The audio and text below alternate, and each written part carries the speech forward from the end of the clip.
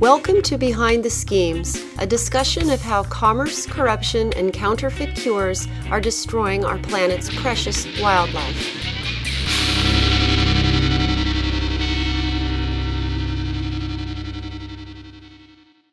This is Risha Kota Larson with the Behind the Schemes, and in this episode, we're talking to author and blogger Jeremy Hance from Mongabay about his new book, Life is Good: Conservation in an Age of Mass Extinction. What inspired you to write your book? Well, the book actually evolved from conversations with my boss, Rhett Butler, who is the founder and creator of Mongabay.com, where I work. And yeah, so we were just looking at some of, we were talking back and forth via email and looking at some of different articles that I'd done in the past. And there was sort of a number of articles that were larger, more expansive and kind of ideas articles looking at new research or looking at sort of global implications of biodiversity decline. And, we thought there might be a good chance of putting some of these together into a collection. And then from there, the idea just expanded, and I started looking for material that I had written that hadn't been published, and I started combining articles, and it took on a whole new, different thing than what I first envisioned, which was good. And I just found a lot of different material to use and wrote some new stuff, and we put it together in a collection. And, the idea was really to try and capture the global view of biodiversity, how biodiversity is declining rapidly, and that many scientists are concerned that we're going to enter an age of mass extinction if we haven't already entered it. But also to give a number of stories that are looking at one specific species and what scientists are doing, or looking at one new tool such as camera traps and look at how that's changing conservation. So giving sort of both a macro and micro view of our planet and the life on it and how it's doing and what we can do to make sure it's still around for our kids and grandkids and everybody. Oh, fantastic. And what was it like going from blog to book? 'Cause I've been reading your blog for a long time. And so what was that transition like? Well, when I initially started writing, I wrote a lot of fiction, so I always envisioned books. Oh, okay.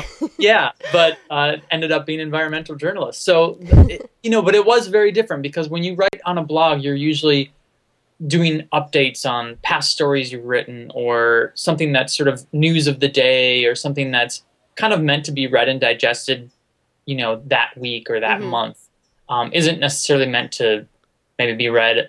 Some of it is, but not all of it's meant to, be read 2 decades from now and will still be as applicable as it is now. So a lot of it's, when you write for a blog, you're writing on new studies that are coming out, and then next year you write on a different study that says even more on that or updates the information. So, but with the book, I really tried to focus on things that I'd written that had more of a longer lasting appeal, things that I thought would still be important a decade from now, and maybe even more important. So it was really a question of how long, what species and what places are really important and what issues are really on the forefront. So the book is looking at a lot of ideas that are really quite new in conservation, and a lot of tools that have changed it, and a lot of ideas that I think will become much more important as, in the next few years even. So that was one thing. And then also just the fact that you can't go back and change your book. So there was a lot more, unfortunately in some ways. Now with Kindle, maybe you could, but there's a lot more focus on making sure everything is there that you want, and everything is, all the I's are dotted and the T's are crossed, and the detail that you wanted to capture is there, and is, double checking everything many more times and things like that. And you can't go email a researcher again after it's published and say, "What did you mean when you said this?" So you have to do that beforehand. So that's one. The internet is a strange new tool where we can update things on the spot. And books, I think, in many ways to their benefit, you can't. When you get to the printing press, that's it. So we wanted to create something that had a little more of a longer shelf life, and was going to tell a sort of a global story through lots of different stories, which I think we do on Mongabay as well, but we really looked for the right stories for this one to sort of give it, in 200 pages, what can you say about biodiversity? Yeah, it was excellent. I mean, I think that you really hit it with the book. I think it's great. Thank you. What was the most challenging chapter for you to write? Well, I think the most challenging chapter, each chapter posed unique challenges, but the most challenging one was probably for almost more emotional reasons. Was the the chapter I did a chapter specifically looking at oceans, Hmm. um, which was it's a global issue, but I think it's in many ways almost more shocking because we can look at our landscape and we can see that it's changed. We can see when forests are cut down. We can see mining going on. We can see when we're drilling for fossil fuels. We can see cities rising. These things, we can sort of see the developments happening and the changes happening, and we can see the species um, as they are. But in the oceans, it's a lot harder to see the changes. And I think that it's only in the last 30, 40 years when scientists are really realizing just how much we've done to the oceans and how much they've changed through things like overfishing, which is a massive problem, Hmm. climate change, which is changing the very chemical structure of the oceans and really imperiling coral reefs, and pollution, just plastics, debris, chemicals. All these things are really creating a new world for the oceans, and one that for most scientists looks quite dire and there's a lot of predictions of mass extinction now, which would have been unheard of 50 years ago for the oceans. The idea that we could somehow deplete the oceans of the species would have been almost ridiculous to somebody, because they're vast, they're untouched, But just because we can't all go and travel to the depths of the oceans like James Cameron doesn't mean we don't affect it every day with our decisions and our the way our economy works. So I think that chapter was particularly difficult just because it's really eye-opening as to just how much humans have impacted wildlife and our ecosystems that everybody depends on, including us. Yeah, it was interesting. You mentioned in your book that at one time people did believe that the oceans were completely limitless and there would be no end to what could be taken from the ocean, that it was completely unknown. Yeah, and I mean, the ocean has always kind of been a great metaphor in poetry for the vastness, the Hmm. boundness, the depth of it. And there are a lot of even scientists who thought, you can fish as much as you want because you're never going to deplete how many, fish you can take. And it's interesting too to think that uh, for whaling, whalers, some, not all of them, but some of them did think that there was just you could whale as much as you wanted because you could never actually cause the extinction of a whale. Ugh. And we know now with the fact that we actually can monitor populations that wasn't true.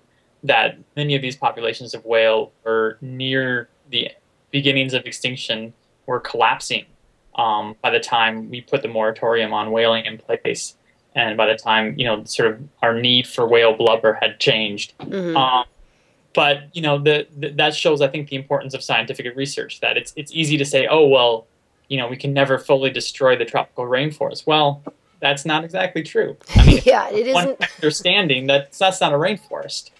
So I think that's something that's important to think about when we think about conservation and environmental issues. Hmm. Yeah.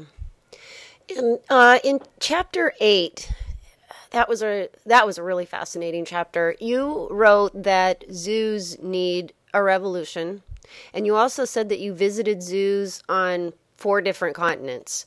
So I've been to zoos in a lot of poor countries, and I've Hmm. been to zoos in a lot of wealthy countries, Hmm. meaning like Europe and North, USA and Canada and such. Hmm. Um, so I would say that I've seen some horror stories in zoos. Most of them are in countries where really they don't have the resources and the funding Hmm. to do it. I've been to, and I'm not going to tell you where the zoo is, but Okay, yeah, that's went fine. to yeah, I went to one zoo where there was warning signs everywhere about getting too close to the fences because the animals were so vicious that they would just attack you. And these are like birds and things. And so you have to wonder about the sanity of these creatures at Ugh. that. It was a pretty dire situation, but I was in a country that was quite poor, where there was very little funding for these zoos, and so I think at that point it's as atrocious as it is understandable that there was just no way that these zoos really could even sort of start to change without some interest, maybe from outside. Maybe they needed some help. But what really frustrates me about zoos is not so much those zoos, because as sad as it is, and as much as you want to in some ways just close them down, there is an understandability about how they get to that place. What frustrates me is that you have a lot of zoos in wealthier countries that I just feel like put a lot of money into projects that maybe don't have the biggest conservation outcome, or that sort of where I think they've really missed the boat is on education. I've spent a lot of time at zoos, and you can go through a lot of zoos and learn very, very little. You can learn nothing about ecosystems. You can learn very little about the animals that you're seeing. You can tell that from just comments that people make. Signs are often kind of low on information and almost very rarely address environmental issues or how people can make a difference, or the fact that these animals are almost gone. And so I think that that's where I see zoos needing to step up, is on the education frontier. I think that the idea of sort of making zoos better for animals has been accepted and is making its way around the world. Some countries are slower than others, but I think where we really need to do is start to look at zoos as a place where people can learn about nature, because we've lost a lot of our connection to nature, and for a lot of people, zoos are maybe the only time that they're ever going to come into contact with a mammal that's bigger than them, or come into contact with a bird from the tropics, or come into contact with an insect that's the size of their hand. So I think that that's a time that we should be explaining why these species matter and how lonely our world would be without them, instead of sort of just like, oh, here's an elephant, yay, and let's move on to the next animal. And I think we need to say, here's an elephant. Why are these animals endangered? What about forest loss? What about poaching? What about sort of these issues that are important, that are not being talked about at zoos enough? Yeah, and then I like what you said at the end of the chapter. You said the zoo, if only it lived up to its purpose, could play a leading role in the preservation of creation, the saving of life. I hope it will take up its mantle and leave behind the immaturities that continue to plague it. I thought that was really good. Well, thanks. I feel like zoos are often thought of as a place just for kids, that it's sort of a place to take your kids, and that's great. And I think kids need, obviously, connection to animals, have that experience. But it really should also be like an art museum where you go learn about what you're seeing, and it's a place that has some seriousness to it. Like it shouldn't not be fun, but you should come away with a different idea of your world, with an expanded worldview. And so that's where I feel like zoos sort of lose their mark, is they don't take themselves seriously enough. They don't see themselves as playing, and I think a lot of them do a lot of good conservation work around the world, but then you go to a zoo and you don't even know that they're doing that. So I think they need to start telling us what they're doing, and telling us what is the state of these animals in the wild, and why. What have we done that has put these other species and ecosystems into this position?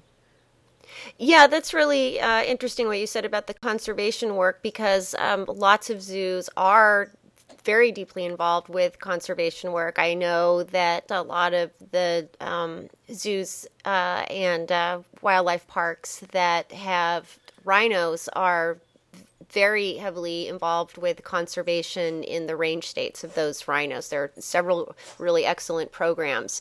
And I agree. I think people do need to know more about that, so that they can understand that there is a relationship between zoos and conservation. Because I think, going back to what you were saying, the example that you used in your book about the farm animals, I mean, that was just so indicative, I think, of what happens. Yeah, and so I think that you're exactly right on. I mean, I think that a lot of zoos do a tremendous amount of good overseas and on conservation issues, both locally and internationally.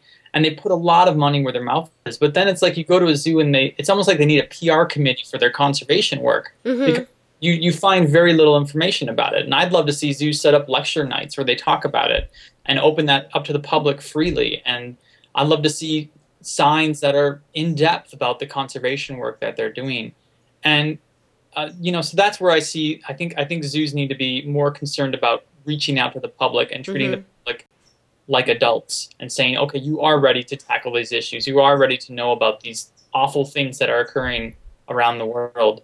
And yeah, I mean, the example you brought up is a farm exhibit at the Minnesota Zoo, and I actually live in Minnesota, and the Minnesota Zoo is an exemplary institution. I think it's one of the better zoos in the U.S., but I think it suffers the same thing where it makes decisions maybe based on what it thinks is going to draw in more kids and not maybe on what is really important for saving life on Earth. And I have nothing against what they did is they built a large farm structure and brought in lots of farm animals. And what's nice about it is kids can go in there, play with animals and touch them a little bit and stuff. But what's not good about it is you have other places in Minnesota that have the same thing that are small local farms where you can go and do that. So why do we need a zoo that's putting in all this money for farm animals when I feel like it would have been better spent on conservation issues, on animals that are endangered, animals that are threatened with extinction, and let the small local farms, continue to share their farm animals with the children and with adults. And I think that's a great experience. We've taken our daughter to that. So I'm not discounting that at all, but I just think zoos should really focus on wild species. Right. I mean, I agree, and like you said, there are zoos that are doing great work, excellent work, and then there are others that are just there with animals in cages with nothing, and those are the ones that really have to change and aren't really contributing to conservation. They're just there for people to gawk at them. Yeah, and that's a lot of the sort of the private institutions use, someone's backyard with wild animals, and let me just put out there, I'm totally opposed to that. I think much better regulations, and I think that's really, not only is it detrimental to the animal, which, it's just a sad state of affairs, but it's also, I think, bad for people to go and just see this animal in a cage and think that's what animals are meant for. It's just a bad situation all around, and I've been to some of those, and it's really disheartening for some. And I think people just get the wrong impression, and I think zoos have made a tremendous leap in that they're creating bigger enclosures. They're creating enclosures that are more natural. They're allowing for space for the animals to be able to hide from people if they feel like that, and they're allowing for more enrichment activities. I mean, you can never recreate the natural habitat, but they're giving animals a better life. But that said, I feel like we then need to move on to actually saving those animals in the wild. Because otherwise, I feel like zoos are just going to be the last kind of sad little arc that we've put nature in. And that to me is where I see zoos needing to go. They need to sort of step up and become maybe even more politically active. And the ones that are involved in conservation work, like you said, they need to really be pushing that and talking about that. And a lot of them are. It's on their websites, and they do talk about it. And those are the really good experiences that I think should be shared.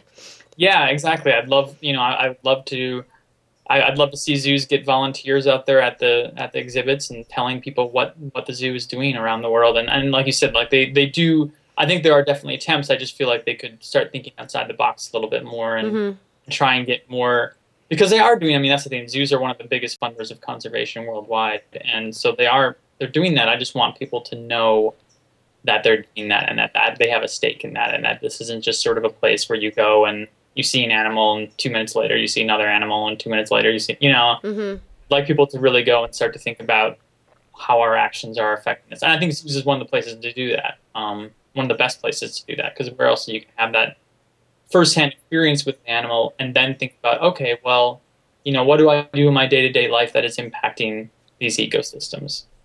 Yeah, and most people aren't aware what you just said about zoos providing so much conservation funding. Most people aren't even aware of that. They just they don't see that goes on. They don't see the good work that's going on. Exactly. Yeah. And I feel like if I ran a zoo, that would be the first thing I'd want people to know, and be Hmm. like, look what we're doing. Like this, we're awesome. And that's what I want zoos. I want zoos to tell us how awesome they are. Yeah, I do too, because I've been to some really, really, I don't even want to call them zoos, but I've Yeah. been to some really gorgeous places. And I mean, it was a really nice experience, and I could see where, it could most certainly be life changing for Yeah. people to go and experience something like that. And that's for me, that's where I've got my first sort of, I think, obsession with animals was at zoos. Because that was what we had. And so that was definitely my first encounters. And I'm one of the few people who's been fortunate enough to actually go see some of these in the wild. And that's altogether different. But I have to attribute my love of nature and wildlife first of all to zoos. So I think they do play a tremendous role, and I just wanted them to, step it up a bit. If they What don't mind me saying that, as someone who's a big fan. So what was you said your first experience or your first love of animals was at zoo. What animals really grabbed you? when I was a kid, snow leopard, Mm, Komodo dragon, a lot of the really big jungle animals. mm-hmm. Tigers, of course, a lot of the big cats, and since then, I mean, I really have I when I started traveling around the world and seeing a lot of animals, I was still obsessed with mammals, and now, as much as I love mammals, I've become obsessed with birds, with insects, and fungi. And the more you see, the more you make all these interconnections between the different species and why they all matter. And but yeah, when I was a kid, it was a lot of the classic big ones. So. Hmm. In chapter 10, you wrote about why language matters. Mm. So we're just going to sort of do an about face here. Uh, Your example was game parks and the Big Five. Your example was something very well known that most people probably aren't thinking about, again, because they haven't ever heard it put into other languages. And I like the terms that you suggested instead of those two more well-known terms. So can you talk to us about that? Yeah, so I mean, this essay really came out about from I've been to Africa twice, and I've visited Kenya, Botswana, um, and South Africa and Zimbabwe, and a lot of the language used for tourists and for tour guides and sort of the safari experience is based in old colonial terms about hunting animals. Um, and so it just started to dawn on me that the way we speak about animals, I think is problematic a lot of times. And not to, I mean, I'm not a hunter myself, but I respect that hunters have done a lot for conservation, and I understand for many people why hunting is a very important experience and very makes a lot of their life, and I have no problem with hunting, especially if it's for food and things like that. But the fact that we're tourists going to see these animals, and we're not going to see them to shoot them. We're going to see them to take pictures and to watch them. That's the primary tourist experience in Africa now, and that's what guides are providing.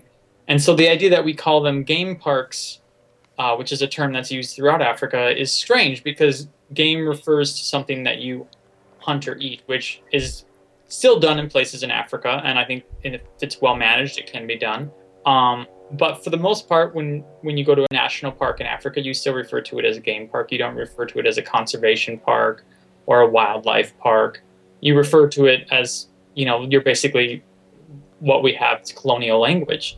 And so I think that provides a lot of just mixed messages about what these animals are for. And this might seem quite semantic, and I got a lot of mixed reactions from this article when it was initially published, and I made changes to it and such. But I do think that it matters how we speak about animals and about ecosystems and about nature. Um, the other example that you mentioned was the Big Five, and that one I think is even in some ways more problematic. That one refers to the five animals that if you're going to go hunt in Africa, this is again back in the 19th century, early 20th century, when you'd have, some white guy from, the UK would go over there and shoot something. The Big Five was exactly what you wanted to hunt. You wanted to kill an elephant. You wanted to kill a lion.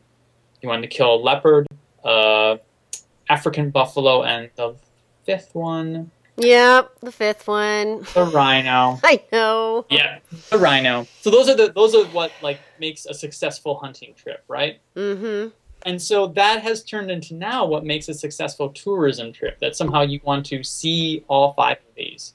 And so it's a weird conversion from you want to shoot all five of these to now you want to see all five. And I think it really puts a lot of bizarre pressure on guides and on tourists to something like as if you didn't see all five, you'd have a bad experience, which is ridiculous because Africa is amazing and beautiful, and there's thousands of species to see, and there's people to meet, and it's one of the most vibrant continents I've ever. I mean, it's just such an amazing experience to go there.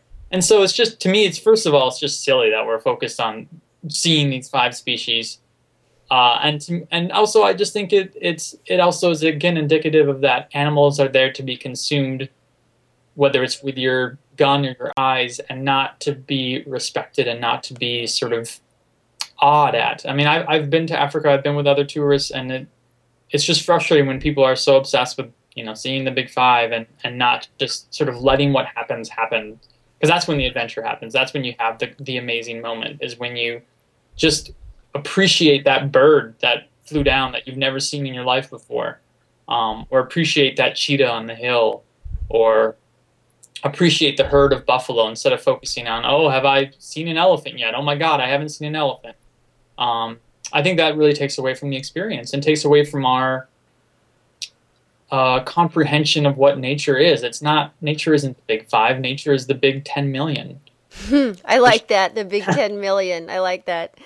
Yeah, let's hope so. Let's hope we keep it around. So I think that to me is more important. I don't like setting up these hierarchies of what animal is better than what animal, and I think that is something that we do in our language a lot, and we still do in science a lot. And so I think that's something and I'm not saying people can't use those terms. I'm not saying, that we should change everything about sort of these historical, but I just want people to think about it, to think about what that means when we do say those terms.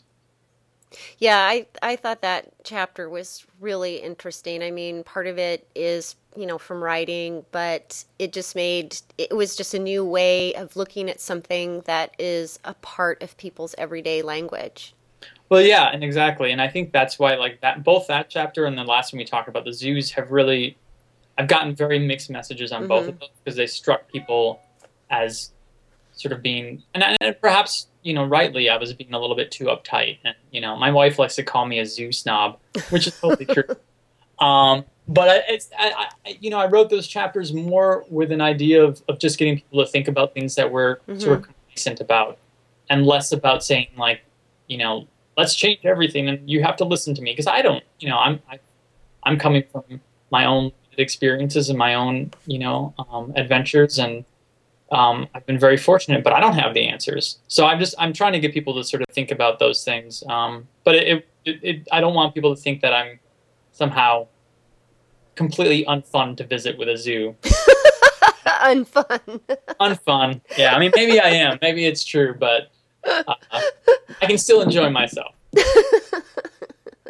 Well, I don't think there was anything in the chapter really that said you didn't like zoos. It was more about zoos have so much potential. Yeah. People just need to know about it.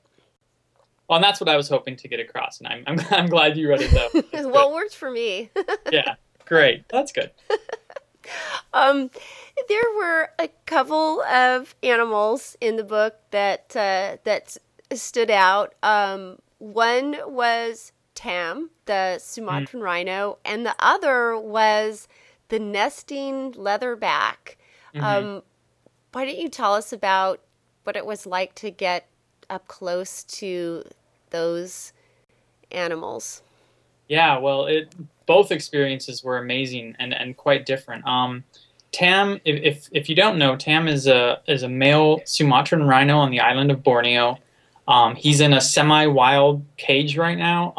I shouldn't say cage; it's a large enclosure. It's got real rainforest, and I mean it's in the rainforest. So, but he was found in a palm oil plantation with a snared foot.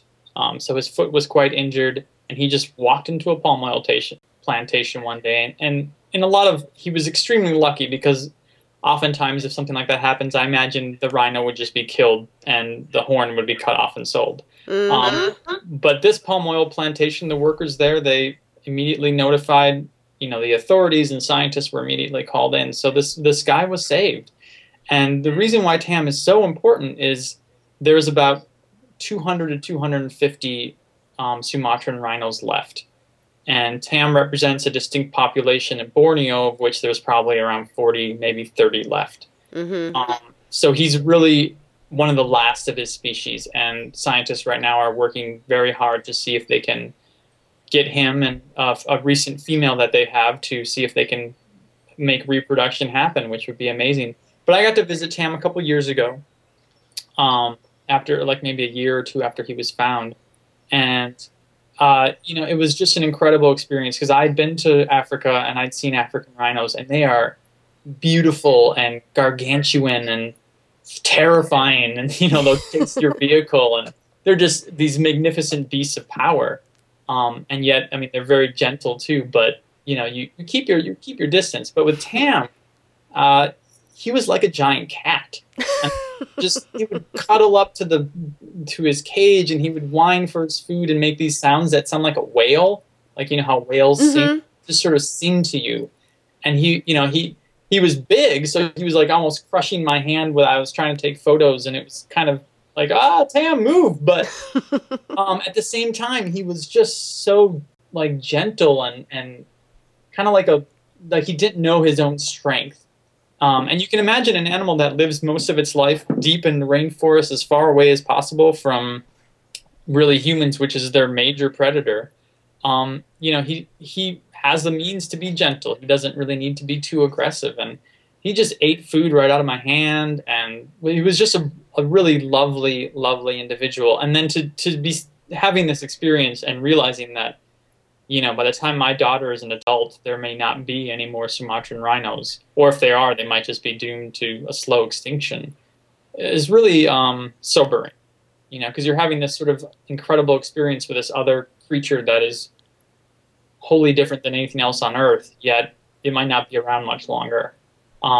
So it was a bittersweet but wonderful encounter, and I'm very, very fortunate to have had that, and to have had that opportunity to spend a few hours with Tam and to watch him waddle back into his rainforest home, and it was a really great experience. Oh, it sounds wonderful. Yeah. I love Tam. I'm a big fan. So we always cover him on Manga Bay just because I have such a soft spot for him. Yeah, I like that. I've seen that before. Oh, something's happened to Tam. Oh, yeah. Let's write about it. So, and yeah, the other one, the leatherback. Again, you're talking about a giant, massive animal. And the leatherback is so it's the world's largest sea turtle. And these things evolved around the dinosaurs. They've been around for 60 to 100 million years. I don't remember exactly off the top of my head. But they're these incredible, they look like giant monsters as they come up on the beach. And they don't look like a normal green sea turtle. Their shell is a giant carapace that's attached to their skin. So they have this just armored reptilian look. And all of a sudden they just waddle out of the sea and come, and it's only the females who do this because they're coming on land to actually lay eggs. And they're just this burst of, almost like a medieval monster. But they're wonderful, and they're beautiful to look at, and they're much bigger than you ever expect. And you have to actually be very careful around them because they can knock you over with their flippers and break your leg. So you have to be very gentle. And cautious. but just to watch these things that have been spending their whole lives in the deep ocean, all of a sudden on land, laying eggs, is really one of the miraculous moments of nature. The fact that they've evolved to, come out of their deep water home for a few hours, lay some eggs, cover them over, and then go back to their ocean and do it again in a few years is really one of the most amazing things to see in nature, that this animal is adapted to do that, and also has just been around for as long as it has. And again, just like Tam, these animals are critically endangered. The leatherback sea turtles, for a variety of reasons, for poaching, for taking their eggs, for beach development, for light pollution, pollution in the oceans. They're drowning on plastic bags, and they eat all these things that they shouldn't be eating, but is everywhere. They're slowly vanishing, and there's a lot of great conservation work going on with them right now, and there is hope that we can keep them around, but there's no guarantee. And these are an animal that I think, just like Tam, and I think like all species, really deserves to be here as much as we do, and they're beautiful and wonderful and strange to behold, and I wouldn't trade that experience for anything. Same with Tam. I mean, it's those kinds of things that, as an environmental journalist, that makes me really lucky and fortunate that I get to go and have these experiences with these animals, these encounters of them in their natural habitat and doing exactly what they're supposed to do, which is what the leatherback was doing. It was a really great time. Yeah, I love the description. I mean, some of the words that you use to describe her, I mean, monstrous, terrible, beautiful, jaw-dropping.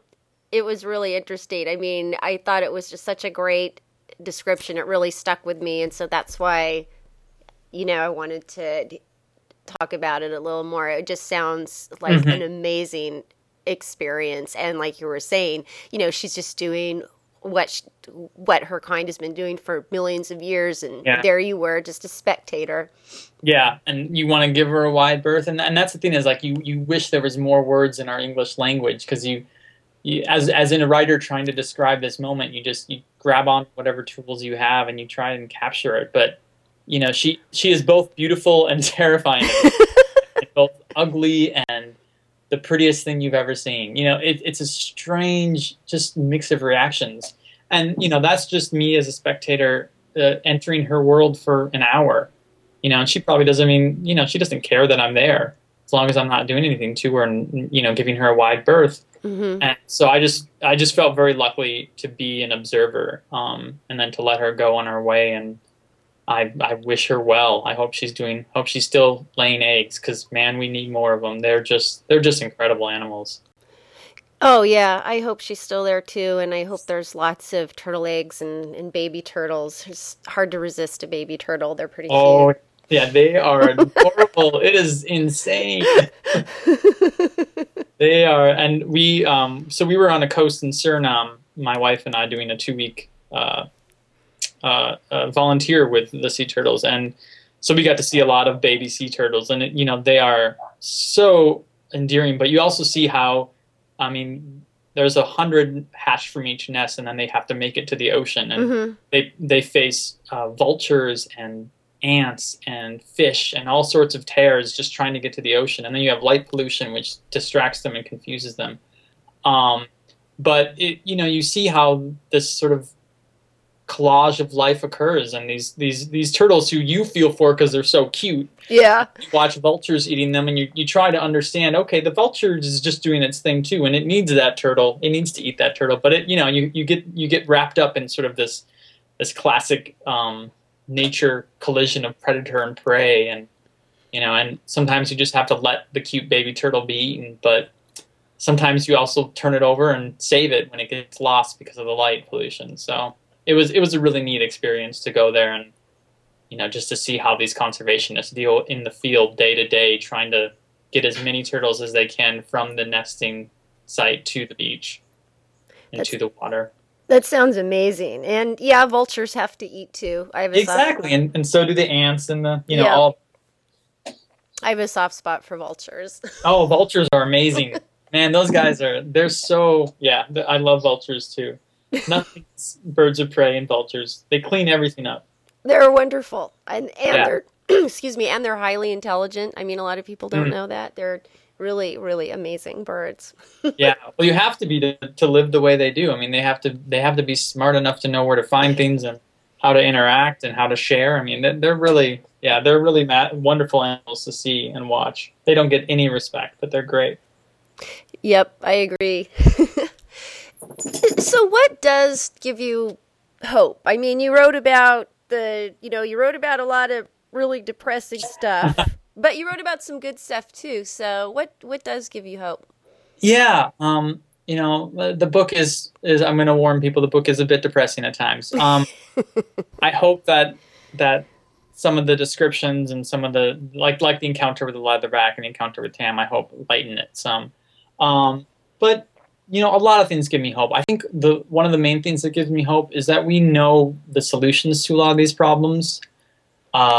We know what's causing climate change. We know how to solve climate change.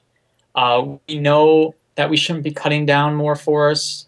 We have tons of people working on ideas on how to make that happen. We know what's causing our environmental degradation. We know what's causing biodiversity to slip away. It's not like it's not like trying to deal with curing cancer, where it's very mysterious sometimes what exactly is causing and how much, and we know what's causing this. I think the problem lies in that there's a lack of courage from our governments, from the public at times too, in really tackling these problems. So I think that's where the problem lies. But what gives me hope is that we, as human beings, have done the research, we've done the findings, we're monitoring this stuff, so we know what's going on. It's just a matter of getting people to act. And so what gives me hope on people acting is that I've been able to travel a lot and meet with a lot of people who have dedicated their life to this. Whether it's dedicating your life to saving a Sumatran rhino who might already be doomed, or dedicating your life to getting those little sea turtle babies from their nest into the ocean, or dedicating your life to trying to find new means to stop rainforests from falling, or protecting one patch of land, or regrowing a forest, for example, things like that. People have really, there's more and more people that are aware of these issues, and there are more and more people who are really dedicating their entire life to save one species, or to save one place, or to change one government's mind about doing mining here or doing mining there, or looking for fossil fuels here. There's a lot of people out there that are really fighting for this, and so that gives me hope. I don't think it's going to be easy. I don't think it's going to happen overnight. I think we have to realize that we're going to have to, keep kind of talking about these issues and keep bringing them up, and keep telling our governments that things need to change and that we want, nature around for our kids and our grandkids. But that said, I think there is a lot of people out there, and that gives me a lot of hope. I've met a lot of them, and really this book is dedicated to their efforts, these scientists and these conservationists who are spending their lives working on these things. They always fill me with awe and hope. So Excellent. Yeah, that is a hopeful message. I like it, and you're right. The book does have some points that are it's kind of hard to read it. You're reading it and it's like, God, we're doomed. But yeah. there is such good balance in there, and just what you said, I think that people are going to make a big difference, and we know the answers. It's just a matter of implementing the solutions. Mm-hmm. Yeah, and I would say never give up hope, because the moment that we give up hope is the moment that basically all these species are doomed. There's always still opportunities and chances. And if one species goes extinct, and I've covered species going extinct, and that's one of the hardest things to cover. Mm-hmm. Yeah. If a species goes extinct, I think it should be a rallying cry to save the ones that are still there. Mm-hmm. And it shouldn't be a sense of, we get a lot of comments in our articles on Manga Bay where it's like, oh, the world is doomed, and that's not what Red and I are trying to do. That's not our message. Our message is, we know how to do this. We have these scientists doing the work. We have people doing great recommendations. It's just a matter of getting the moral courage to start changing some things. And changes are happening. I mean, it's slow, but they're happening. Mm-hmm. So I think that I'm hopeful I'm not saying it's easy, and you talk to my wife, I get depressed, believe me. But these creatures are still out there. The world is still a wild and beautiful place, and I've been able to see some of those places. And there are still so many places worth preserving that to give up on any of this is really the worst sin in my mind. Yeah, well said. Thanks. Well, thanks so much, Jeremy. It was really great to speak with you. It was great to speak with you too. You've been listening to Conservation in an Age of Mass Extinction with Jeremy Hantz, author and blogger from Manga Bay. This is Risha Kota Larson with Behind the Schemes.